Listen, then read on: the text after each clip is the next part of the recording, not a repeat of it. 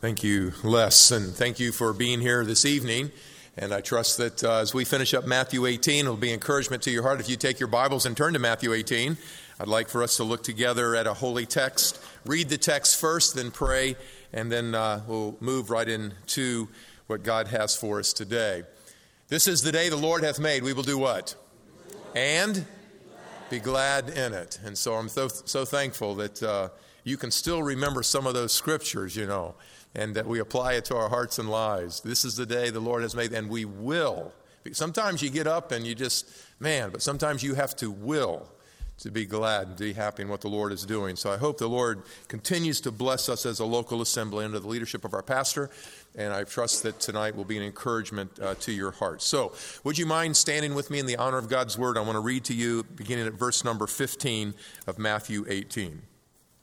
If your brother sins, and many of your texts have against you, go and tell him his fault, between you and him alone. If he listens to you, you have gained your brother. But if he does not listen, take one or two others along with him, that every charge may be established by the evidence of two or three witnesses. If he refuses to listen to them, tell it to the church. And if he refuses to listen to the church, let him be to you as a Gentile and a tax collector. Truly I say to you, whatever you bind on earth shall be bound in heaven. Whatever you loose on earth will be loosed in heaven. Again, I say to you, if two of you agree on earth about anything they ask, it will be done for them by my Father in heaven. For where two or three are gathered in my name, there I am among them. Then Peter came and said to him, Lord, how often will my brother sin against me and I forgive him? As many as 7 times? And Jesus said to him, I do not say to you 7 times, but 77 times. Therefore the kingdom of heaven may be compared to a king who wished to settle accounts with his servants. When he began to settle, one was brought to him who owed him 10,000 talents. It's unpayable. And since he could not pay, his master ordered him to be sold with his wife and children and all that he had in payment to be made. So the servant fell on his knees, imploring him, have patience with me, and I will pay you everything. I've been amazed at that. Here's this. I will pay you everything. And out of pity for him, the master of the servant, the king, released him and forgave him the debt. And when the same servant went out, he found one of his fellow servants who owed him 100 denarii, a payable debt. And seizing him, he began to choke him, saying, pay what you owe. So his fellow servant fell down and pleaded with him, have patience with me and I'll repay you. He refused and went and put him in prison that he should pay the debt. And when his fellow servants saw what had taken place, they were greatly distressed, and they went and reported to their master all that had taken place. Then his master summoned him and said to him, you wicked servant, I forgave you all that debt because you pleaded with me, and should not you have had mercy on your fellow servant as I had mercy on you? And in anger his master delivered him to the jailers until he should pay all his debts. So also my heavenly Father will do to every one of you if you do not forgive your brother from your heart. Is that powerful? Let's pray. Father, we stand in your presence very aware that this is your word. It's not man. There are very challenging things in this text. There are very challenging things in this final sermon of your final year before you give the sermon of the end times, which is during Passion Week. But this message just sticks out to me as something that I need personally, something that we need in the Christian community, Colonial Baptist Church and beyond. So I pray that you would help us to be clear this evening, to finish off this chapter in a way that would bring you high honor and pleasure. This is your word. We submit to it. We bow before you and say, Lord, we want your word to be our law. We want your commands to be our modus operandi. We want your truth to be the path on which we walk. So help us, we pray, in a day that has no time for truth and righteousness. Help us to live in a way that people will note our great God and not us. Humble servants, surrendered of self to you. We ask this in Jesus' name. Amen. You may be seated. I was thinking about this particular message and thought that it might be good to share with you that when I was in high school, and this was back right after the Civil War, and but it was a small high school, and so we didn't have a junior varsity and on the baseball team, and baseball was my favorite sport. My dad was very, very gracious. I could tell you wonderful stories about my dad, and he'd come home from work, and we would be out on the ball field, and he'd just pitch after pitch after pitch and hit after hit after hit. That was my favorite sport of all sports, was playing baseball. And so when I got into the 8th grade, the varsity coach came, and he said to me, "Dan," he said, "I know you like baseball, la-di-da-di-da." He said, "How about this? How about suiting up for the team and just practicing with the team, with the varsity team?" I said, "Wow, I was excited and nervous. The only number that would fit me was number 1, not because I was number 1 on the team, but it was the smallest one that they had. So I wore number 1 all the way through my high school days. But I do have an exciting story to tell you in 8th grade. In 8th grade, 13 years old, and after a while, about midway through the season, it's in the spring, and midway through the season, in high school, you play 7 innings, and then the pitcher or the catcher, if they get a hit and they're on base and there's 2 outs, then there can be a pitch runner for either the pitcher or the catcher in high school. So I got to be able to become that pitch runner, and so I remember how exciting that was. I actually would get on the baseball field with high schoolers as an 8th grader. But the story of stories for me is we were playing Bishop Sullivan. In those days, it was called Norfolk Catholic. We were playing Bishop Sullivan, and it was the bottom of the 7th inning. We were the home team. Bottom of the 7th inning. We were playing at Lakewood Park in Norfolk, Virginia, and we were down 1 run. There were 2 outs. And, we're up to bat. There's 2 outs. We've got 1 out left. And all of a sudden, the third base coach, who was Coach Phillips, my coach, calls timeout, walks over to the dugout and says, "Davey, I want you to pitch hit." What are you supposed to do? I couldn't run. So, okay, well, I'm going to pitch hit. So watching the signs, he didn't tell me at the time, but I learned signs for the very first time. How you do signs. You see these guys over here. Are they wiping their face? They got jelly on them. What's going on? But there are signs to all of this, and then there's a key. So you touch everything, and then there's a key. And this day, across the breast was key, and the next sign is what you do. That keeps, and the key changes every game so that the other team will never know what's taking place. And so, horror of horrors, he calls for a squeeze play. And if you know what a squeeze play is, that means at the first pitch of the pitcher, I'm going to bunt the ball, and the guy on third base, as soon as that pitcher winds up, he's running home. I got to put a bat on this ball. So here I am standing up there, and I have never seen, up until this time, I had never seen a ball being thrown 80 miles an hour. And I'm sitting there and standing there, and I'm nervous. Anyway, the pitch comes, the runner's running, and amazingly, the ball hits the bat. And I take off running, and run, I did. And the most amazing thing happens. The first base coach is waving me on because the catcher evidently threw the ball over the first baseman's head. So we're running, and I'm watching the third base. He says, the bases are cleared. I'm standing on third base, and all 12 people in the stands are going, wow. By the way, it's all my family and extended family. And then the dust settles, and the umpire is at home with his fist in the air saying the batter is out. I had stepped out of the box, according to the ref or umpire, stepped out of the box and put my foot on the plate when I bunted, and it's an automatic out.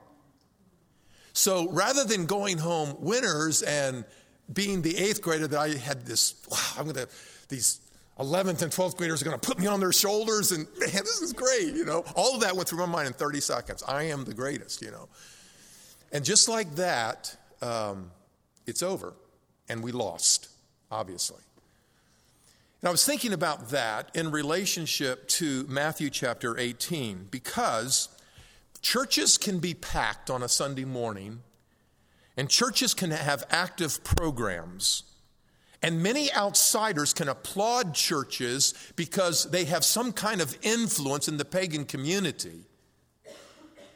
But we really can be no different than a community center if we don't follow the rules. If we follow the message of Jesus in Matthew chapter 18, we are going to be following those. If we don't, then casualties will be a part of church membership. They join the church, they're all excited, but like I told you this morning, one of our members who's now with the Lord went to church 4 but never fit in. So when I'm thinking of this in this particular sermon, I just was encouraged for us to follow the rules. Go hard after the rules. The rules not man-made, but what Jesus lays down here. And in Matthew 28, I don't know why this is hard for us to capture. But in Matthew 28, Jesus says we're to make disciples, baptizing them in the name of the Father, Son, and Holy Spirit, and we'll be teaching them to do what? We are teaching people to follow the commands of Jesus. What commands are they? Well, men and women, it's the commands in the Gospel of Matthew. It's what Matthew has written, the first book of the New Testament for me as I understand it. And so here you have Matthew writing to the church at large, and as he writes, he ends up with Jesus' words. Now teach the people this. If they want to be disciples, here it is. And I wonder if it's because we're not preaching Matthew distinctively as well as horizontally, but distinctively, we're losing our edge in discipleship because Matthew is very rigid on discipleship. And so as I look at this here, I just want to review with you. We looked at verse number 1 this morning. They have this question: who is the greatest in the kingdom of heaven? That is a question that seeps into the church from the world. It's us allowing our minds to be unbridled. So verse number 2 to verse number 4, Jesus says you've got to change your thinking. And as you change your thinking, you must surrender yourself. Humble yourself. Surrender. The highest act of your surrender is faith in God's plan of salvation. The reason people go to hell is because they're saying, I've got my own way. I can do my own thing. I can follow this tradition and I will get there. But humility is the surrender of self, and the highest act will be that faith which puts your trust in someone beside you. And of course, this is the gospel of Jesus Christ. Not by works of righteousness which we do, but according to his mercy, he saves us. And when we think about the regeneration and the washing of the Holy Spirit, that takes place because someone trusts the gospel of God. It happens no other way. You're not washed through water, and you're not washed through good works, and you're not washed through trusting yourself. But when you humble yourself, God does some amazing things when it comes to the gospel. The third thing that I saw in verse 5 all the way down to verse number 14 is that not only is our thinking need to change, but Jesus is going to stress that our actions are to be different than the world that is around us. And at the very core of this, mature disciples must curb their life patterns. They curb their life patterns for the sake of the little ones. If you say to yourself, I don't know a little one, then shame on you, because Matthew ends, make disciples, make little ones. There are little ones that need attention. There are people in this service tonight that need attention. There are people in our fellowship that need attention. And if you can't find one, go make one. Do what it says in Matthew 28. I say to us tonight that it's extremely important that mature disciples curb their life patterns. They curb it, and it's radical amputation for the sake of the disciple group, for the community. And so it's not a hard thing. I mean, look at Jesus Christ. He who is rich became what? What does the text say? Became what? Poor. Thank you. So that we, through him, might become, his poorness might become rich. Just think of this. I mean, Christ curbed everything. Just look at Philippians 2, 5 through 10. and look at the emptying of Christ, the self-emptying of Christ, who didn't leave heaven, clinging to heaven's gate, saying, oh, I don't want to go, I don't want to go. That's Philippians 2. So Christ is asking us, and Paul does this also in Romans 15, ask us to follow Christ, who did not please himself. So we are radical people. We are different people. We are changed people. So that the world out here cannot be infecting us, but we are affecting the world by the way we live like the Lord Jesus Christ. Christ stresses the actions. This involves a radical amputation. This also involves a decision to pursue little ones. It means that we have a job to do, and it's not done till we see our Savior. Now, in verse number 15, it's interesting to me what happens here. And I want to just read one of my favorite commentators. His name is Turner, and he says this: we have seen in verse number 14 the Father's total dedication to his little ones. It's not his will that they ever perish. And so you have this pursuit of the little lambs. It's an amazing story. In this context, speaking of Christians, the Luke 15 context, it's unsaved. And so he says here, this dictates that offenses are inevitable. After the model of the rescue of the straying sheep, writes Turner, the offended person must take the initiative to bring the offender back into the fold. There is no place for the offended person to become bitter, to gossip about the offender to a third party, end quote. So as you read verse 15 down to verse number 20, there are two important truths you must grasp. Number one is this: 15 to 20 is a section within a large sermon. That's why we have two parts. That's why we're going through the entire sermon. So that you understand that 15 to 20 is within a sermon that speaks of grace. It's a sermon that speaks of tenderness. It's a sermon that speaks of restoring and pursuing and going after the little ones. It's bridling ourselves.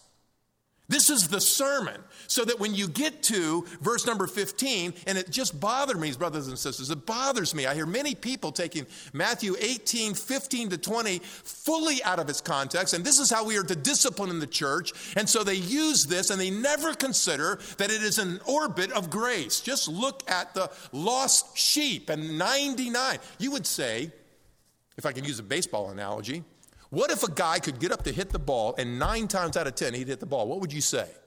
That's a superstar. That's impossible. You see, today a 300 batting average is awesome. What's that? That's 3 times out of 10 times he gets a hit.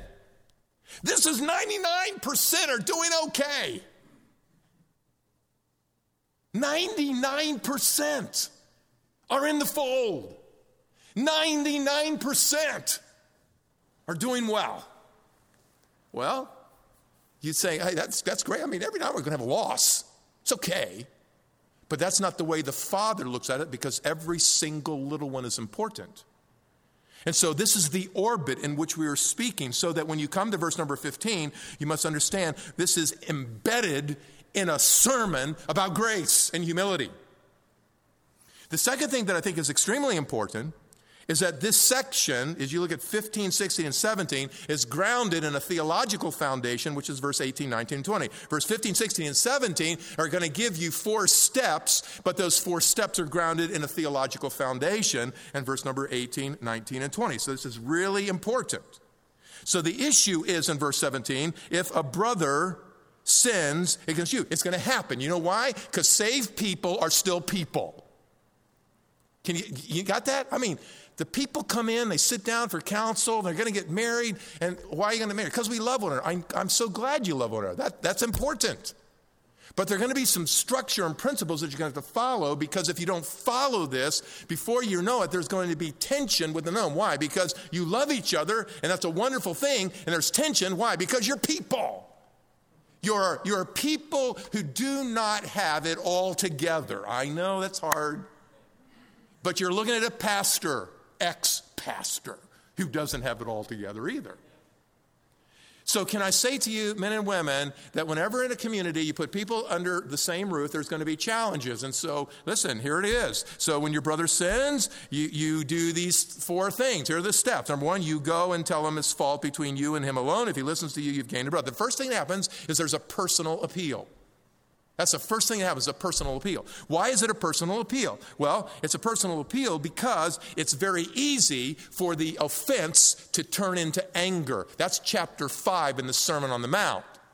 And anger is what he says, well, listen, if you hear this about murder, but I say to you, if you are angry with your brother, or if you say to your brother, you are a fool, you are in danger of hellfire. You're in danger of the judgment.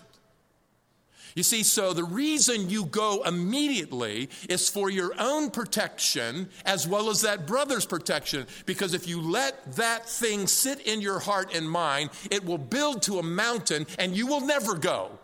And you'll be full of anger or bitterness. Every time that person's name comes up or you come next to that person, it will cause you to flounder. So it's important to see this personal appeal that takes place. Why? Because an offense can easily become anger, and anger is breaking the 6th commandment. Thou shalt not murder. That's chapter 5, verse number 21 and 22. Then notice the second thing that takes place. He says, you go, oh, by the way, he says, go alone. You know, you to go alone. You got that? And if he listens, there's going to be a gaining, which is really good. Now, verse 16, but if he does not listen, take 1 or 2 others along with you, that every charge may be established by the evidence of 2 or 3 witnesses. He says, Jesus refers to Deuteronomy 19 and says, now here's what I want you to do. I want you to now go from a personal appeal to a peer appeal. A peer appeal.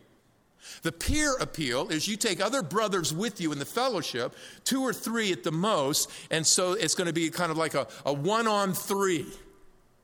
So you got a 1-on-1, that doesn't work, so now you're going to have a 1-on-3. So as you go that way, and this takes place, you do that so that every single word can be established. Because let's face it, there are personalities that differ. Communication's hard, especially when you're dealing with a difficult issue. And so you don't always hear things properly. You don't always say things properly. How often? I know that. So it's really good to have other people involved in this mix. And so the peer appeal is important, and I think that when we look at the peer appeal, it's something that happens within the fellowship. You take 1 or 2, 3 at the most of you, go together, and you go ahead and deal with this brother who has sinned within the community, sinned against you within the community. Then verse number 17 says, okay, you have a personal appeal and a peer appeal, but now you have a church appeal. Because, verse 17, if it refuses to listen to you and the witnesses, tell it to the church. Tell it to the ecclesia. Now, I'll just stop. Is that fair? Just think of this. 1-on-1, 3-on-1, 1 against everybody. Is that fair? I mean, shouldn't it be kind of like, 1-on-1 and 3-on-1 and then all the deacons, all the elders, all the ABS teachers, all the spiritual leaders of the church, you go and do that. No. It's interesting it doesn't say here, take the spiritual leaders of the church, take the pastor, take the deacons, take the Sunday school teacher. It doesn't say that. Because in a community, what matters is that you are a humble disciple who have surrendered yourself. And if you have surrendered yourself, you are the person God will use. If you go with pride, it will not happen. If you take a couple other people with you and they come humbly, then there is the possibility of the return. There is the possibility of restoration. You begin to just stack it up and you got a problem. But the theological foundation is really interesting to me. Because the theological foundation in verse 19 and 20 says, if just a couple of you go, listen, verse number 19, if 2 of you just ask according to the Father's will, it's going to be done. You're going at the will of the Father. And verse number 20, where 2 or 3 are gathered in my name, there I'm in the midst. You've got the presence of Jesus. You don't need a man with a title. See, it's very important, men and women. We don't do things like the Bible says. We're going to try to stack the deck and get this person to fall on his knees or her knees and ask for repentance. And God works through humility. It never changes. It never changes. So when we look at this text, it is doing exactly what God has said us to do. Go alone. There's a personal appeal. Bring 2 or 3. Establish it. And when that happens, you've got the will of the Father. You've got the presence of Jesus. He's already talked about that. You receive a little one. You receive me. The presence of Jesus is there. And then if that's not going to work, that person is very nigh to a position that we don't know if that person's saved or lost. And when they're that close, the whole church is to yell. And what do they yell? Stop! Stop! That's the reason he has what he has in the text. And it doesn't matter who the community is, how large a community or small a community. But everybody in the community is saying to these, stop! You are very close to an edge. Now, it says in verse 17, B, if he refuses to hear the entire congregation of humble people reaching out, then you are to have a church decision. And the church decision is very clear here. He is to be considered in that day like a Gentile or a tax collector. Matthew knows a lot about tax collectors. Matthew knows a lot about ostracization. Matthew knows a lot about this kind of stuff. So I'd say to you, men and women, listen very carefully. A Gentile most tax collectors were Jewish. And so let him be like the Gentiles and the Jews who are sort of the outcast. And these are the ones who are on the outside of the picture. And immediately a question should come to your mind is this. How long does the church decision last? How long does it last? Interesting, Jesus doesn't deal with it here, but the Apostle Paul does. Would you turn with me to 2 Corinthians in chapter 2, real quickly, 2 Corinthians 2. How long does the discipline last? So in 2 Corinthians chapter 2, in my view, verse number 4, this is referring to the guy who was, by church decision, removed from the membership in 1 Corinthians chapter 5 because of his immorality and refusal to listen.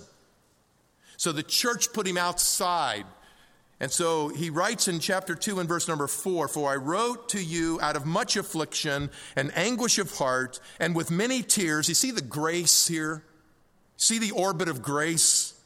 Not to cause you pain, nor let you know but to let you know the abundant love I have for you. Now, if anyone has caused pain, he has caused it not to me, but to, in some measure, not to put it too severely, but to all of you. The whole church is affected by what this immoral person is doing and refuses to listen to the shouting of the church. Stop. All of you. For such a one, this punishment by majority is enough.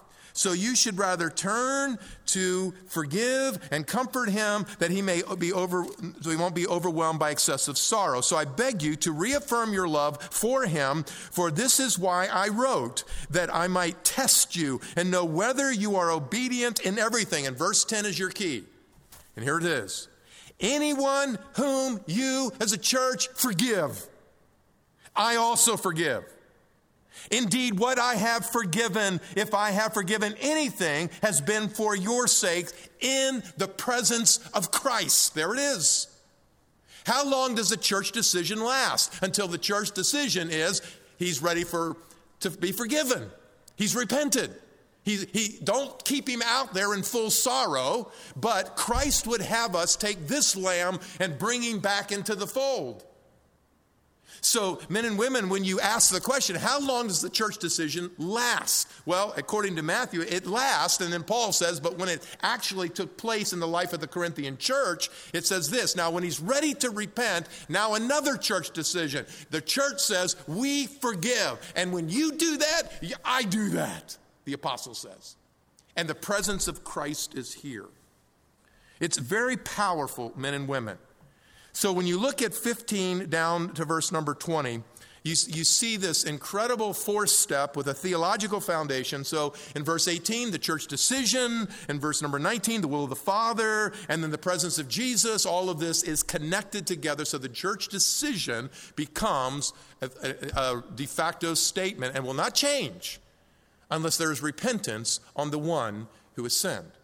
Paul adds that footnote. So the disciples are listening to all this. And bless Peter's heart, verse 21. He comes up to him and says, Lord, how often will my brother sin against me and I forgive him? How about 7 times? And Jesus says to him, and some of your text says 7 times 70 or 77. The point is, he just puts the number so far out there that you understand that this is a never-ending thing. If that person repents and wants to come back, then here's what you do. You let him come back or let her come back. And if somebody sins against you personally, you're going to do the very same thing because you're a microcosm of the larger. And so when somebody sins against you, if you go out there and say, well, you know, they just don't appreciate me. Or if you say, they don't do this, or this is that, or you say things that are not to the person that has offended you, you are out of line. Now, you are in danger of Matthew chapter 5, verse 21, 26. And that is this. You're in danger of breaking the 6th commandment. So, you're very close to the edge, so let me tell you, stop it. How about that? You like that? And I say that to myself. Don't do that. Don't go that far. Because I don't want to go against God's plan for the community to be built up in the faith. This is an incredible response by Peter. And I love what Jesus says in verse 22. Let me put a number out here that you'll never be able to grasp, Peter. And here it is. And he puts it out there, 7 70s or 7 times 70, whatever your translation said. It's so far out there, I mean, you can't even touch it. But Jesus is going to have to illustrate this because this is overwhelming. How many times, let me ask you, and at the same time I'm asking me, how many times will you let somebody sin against you before you hold it against them? Just think in your mind. You got a person, you got an incident. How many times? So this is what Jesus is speaking to. He's speaking to us as a community of people. And he says this in verse number 23. Therefore, the kingdom of heaven is to be compared to a king who wished to settle accounts with his slaves. And when he began to settle, one who owed him 10,000 talents. There's all kinds of numbers. You pick up a commentary. It's all kinds. Basically, it's like this. This guy owes $1 billion, and he's a slave. I mean, the number is so outrageous that is absolutely unpayable. That's the point. 10,000 talents? I never heard of that. That's what a major business might do to get bigger, to borrow money and to get bigger. But a slave? He just puts the number so far out that you understand that this is a parable not about a wicked servant as much as it is a gracious king. And the gracious king should never be confused with a gracious king who's not just. And that's what this story is going to tell. You put the accent on the wicked servant, then you're going to have one view. You put the accent on the king who is gracious and just, I think you're going to have exactly what the context is speaking of. So, since they could not pay, verse 25, his master ordered him to be sold, his house, wife, children, all that he had, and payment to be paid. Now, it wasn't going to make up the $1 billion, but everything's going to be sold, and he's going to take the money and just say, okay, I'll wipe everything else clean. But you're going to be like this the rest of your life. Verse 26, the servant fell on his knees and implored him, have patience with me, I'll pay everything. Really? $1 billion? And out of pity for him, the master of that servant released him and forgave him the debt. Now just think of that. It's an unpayable debt, and the master looks, and the king looks at him, and as the king looks at him, the king says, you know what? It's done. Go. So verse number 28, the same servant goes out and finds a fellow servant who owes him 100 denarii. That's a payable debt, maybe 3-4 months' wages. You know, somebody could go into the debt prison and sell house, and if he has children, sell them as slaves, and he probably could very quickly get out of debt prison and try to work hard to get his children back or get his wife back from debt. But Be it as it may, it's something that is payable. And what does he do?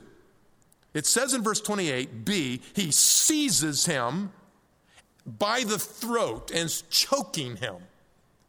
Look at this. And he says, pay what you owe. So his fellow servant fell down, gasping for breath is the idea, pleads with him, have patience, I will pay you. But he refused. And he went and put him in prison that he should pay the debt. And his fellows saw what had taken place. They were greatly distressed. And they went and reported their master all that had taken place. Then his master summoned him and said, you are a, what kind of servant? What does your text say? Wicked? That's exactly right. You are an absolutely wicked servant. I had mercy on you. And in his anger, his master delivered him to jailers that he should pay all his debts. So also my heavenly Father will do to every one of you if you do not forgive your brother from your heart. It's not just words saying, oh yeah, I'll forgive you. In your mind, you're thinking, don't you ever do that again. From your heart. Last words of your text. Turn back, if you will, to the Sermon on the Mount. Would you? Chapter 6, real quickly. My time is about done. I love preaching without my eyeglasses on because then I don't have to see the clock very well. But I do have my big one up here, just so you know, okay? What does that mean? Nothing. Chapter 6, verse 14 and 15. Are you ready? What does he do in verse number 13? In verse number 13, he ends the prayer, lead us not into temptation, but deliver us from what? Evil or the evil one. Now, that's very important because the evil one, evil, will keep you from forgiveness, will keep you in the bondage of bitterness and anger. And the next verses are extremely important, men and women. The next verses are extremely important. There is an evil of unforgiveness that will literally be bitter within you, and it will spring up, Hebrews 12, and many will be defiled. And he says in 14 and 15, we often don't quote this after the Lord's Prayer, but here it is. If you forgive others their trespass, this is what your heavenly Father will do with you. But if you do not forgive others your trespass, neither will your Father forgive your trespasses. Remember, this is to the disciples, not the 12, but to the larger group of disciples. And here's, if you understand who Matthew is written to, there's 4 groups. Group number 1 is the crowds. They are the fickle people who over here are following him to be healed, following him for food after, the 5,000 were fed by the loaves and the fish. And then there's the crowd at the very end who were saying, crucify him, crucify him. They're very fickle. Some in the crowd may move into a group called disciples. But disciples have 2 sides. There are 2 sides of disciples. Those who are temporary disciples and those who are lasting true disciples. And only time is going to tell. That's why you can read in the Gospels, like John chapter 6, that it says many disciples turned away from Jesus, and Jesus looked at his 12 and said, will you also go with them? And Peter says, how can we do that? You're the one that has the words of eternal life. See, you will see disciples forsaking and going, and you will see disciples persevering and moving after Christ. But those disciples are, whether temporary or permanent, you don't know which, because they're following Jesus. Are they following him for the food? Are they following him for the show? What are they following him for? That's why Jesus in Matthew 16, here's my disciple. You are going to do this. You're going to deny yourself. You're going to take up your cross, and you're going to follow me. That's a true disciple. Deny yourself. That's exactly what humility is. That is surrender of self. Matthew 16:24. So when you look here, Jesus is speaking to the crowds and disciples. And as he's speaking to them, we don't know who is in and who is out. But Jesus is going to say this: when you pray, let me tell you something about your heart. You must have a forgiving heart. If you don't have a forgiving heart, you are revealing that you're only an external disciple. And my Father does not hear those kinds of prayers. You are missing the mark. That's a trespass. So when you come back to chapter 18, if you will, Matthew 18, it's important that in the back of your mind you understand you've got You've got these groups, the crowds, the disciples, and then you have the 12, and the fourth group is the leadership of Israel, which in chapter 23 he's going to direct his message to them. So those are the four audiences in the Gospel of Matthew, as well as the rest of the Gospels, to help you. So when Jesus speaks this particular parable in chapter 18, he is speaking this parable and he says, listen, forgiveness must come from your heart, because as I have had mercy, as the king has had mercy on you, then there's a radical change in your life pattern. Your life pattern is no longer to be vengeful. Chapter 12 of Romans, Paul said, vengeance is mine, I will repay, says the Lord, as he quotes the Old Testament. Don't act out your vengeance, either in your mind or in your heart. A true disciple is a humble man who has surrendered self. Now, as I apply this to us and finish, I want to apply it this way. Did the 12 get the message? How many would say they got the message? Raise your hand. Let's see. How many say they didn't get the message? You raise your hand. And how many just don't know? Okay. I'm asking you to interact. You know, the beauty of seminary life, I love this, or when I'm speaking somewhere in a college classroom, there's a lot of interaction because I know people are thinking about things and I want to hear what they're thinking about. Okay? So just think in your mind, did the disciples get this? Well, turn to chapter 20, if you will, and let's look as Jesus is winding up his journey from Capernaum to Jericho, which is going to take him in chapter 21 to the Passion Week. He's winding up his last year of ministry. And look what happens in 2020. And the mother of the sons of Zebedee come to him with her sons, and kneeling before him, ask him for something. And he said to her, what do you want? And she said to him, say that these two sons of mine are to sit on your right hand and on your left hand in your kingdom. Jesus said, you don't know what you're asking. And so he speaks to them. Look at verse 24. And when the other 10 heard it, they said, let's sing the doxology, praise God from whom all blessings flow. Is that what it says? It says, they were indignant at the two brothers. And that's a strong word that you find several times throughout the Gospel of Matthew to show the height of contempt. And the reason they were so angry is because they didn't think of it. And these guys got mama to do it for them. So here they come. Did they really get humility? Is the bridling of self, the surrender of self. When you work through chapter 20 all the way to chapter 28 in the resurrection, what do you see the disciples? You see them in disarray. Judas hangs himself.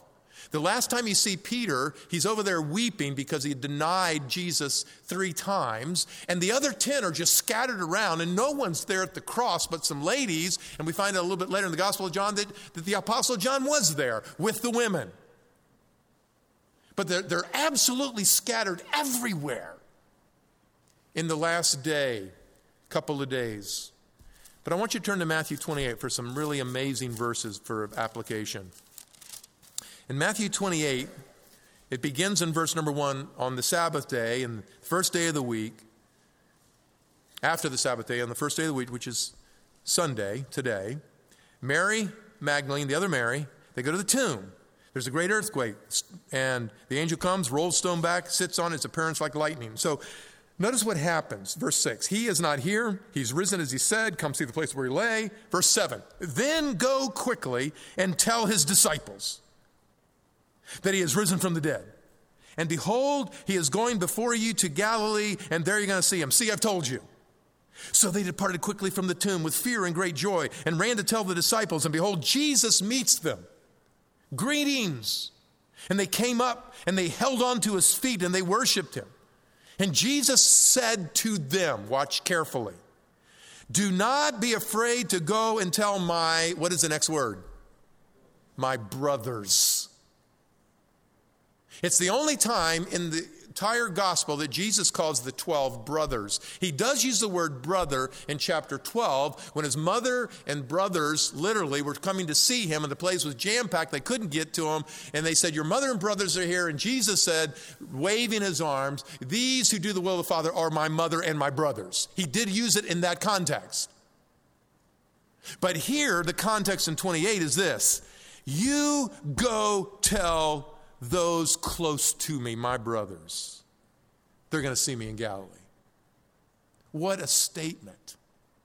Only Matthew has a reunion in Galilee. Verse 16. Now the 11 disciples, why only 11? All right, Judas hung himself, really? Chapter 27, right. So the 11 disciples, they go and they flee to the mountains, went to Galilee, to the mountains, to which Jesus had directed them. They saw him, they worshiped him, but some did what? Some were conflicted on the inside. Doesn't tell us who, but there was confliction. So let me bring this to a close by saying to you, did the disciples get it? Well, they didn't get it until they meet in Galilee at the reunion. And at the reunion, a lot of things are going to take place from Galilee to Jerusalem, back to Galilee, and then Jerusalem. And you're going to 3 times a Jerusalem commission in Mark in the last 12 verses, and then Luke, and then in John chapter 20. And then John also has another Galilean commission in chapter 21 called the epilogue. They're going back and forth, back and forth, back and forth. In Acts 1, Jesus says to them, now, no longer travel, stay here in Jerusalem because the power of the Spirit's going to come. But back and forth they are going between home and Jerusalem. And finally, it begins to dawn upon them. But what I want you to see is this. Jesus in Matthew 28 is implementing Matthew 18. In Matthew 18, he said this: go out and find the little lambs. Bring them in. And here in Matthew 28, you and I would have said, those rascals, I'm not going to use them at all. Where were you? You were sleeping in the garden. You were saying no. You were denying me. But here is Jesus implementing Matthew 18, regathering 11 stray disciples. Disorganized, weak, stumbling, helpless. And men and women, can I say this to you as I close? That's exactly who Jesus uses for his glory. Aren't you glad? Aren't you glad? Would you stand with me, please?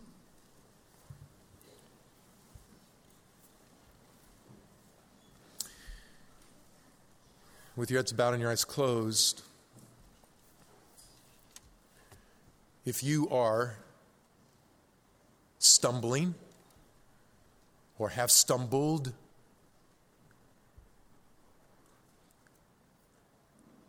then I want you to see Christ as he models for us what he preached in Matthew 18, as he takes after, pursues after 11 stumbling, weak, helpless disciples and calls them brothers. So be encouraged, but will you ask forgiveness? Will you do that? And if you are a mature believer here, can I ask you this? To whom are we reaching out among the little ones? Who are we pursuing? I'm not talking about lost family and friends. That's important. But in the community, who are we pursuing? Who are we calling brother, sister? Who are we encouraging?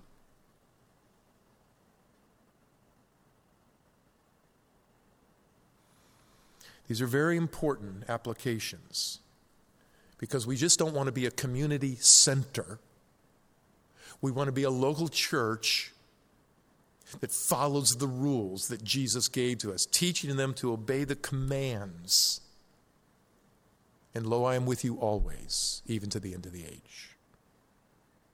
Lord, would you protect us from casualties in church membership? Would you protect us from being so involved in our job and our work and all these other things?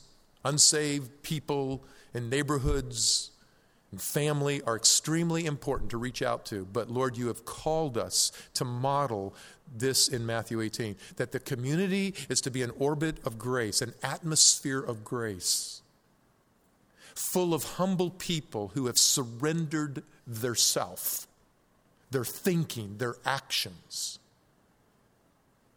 who are a group of forgiven people who exercise forgiveness with one another, who are free from bitterness and anger. Lord, indeed, your grace amazes us. And may you, through us, amaze others with the same grace. In Jesus' name, amen. Pastor Les.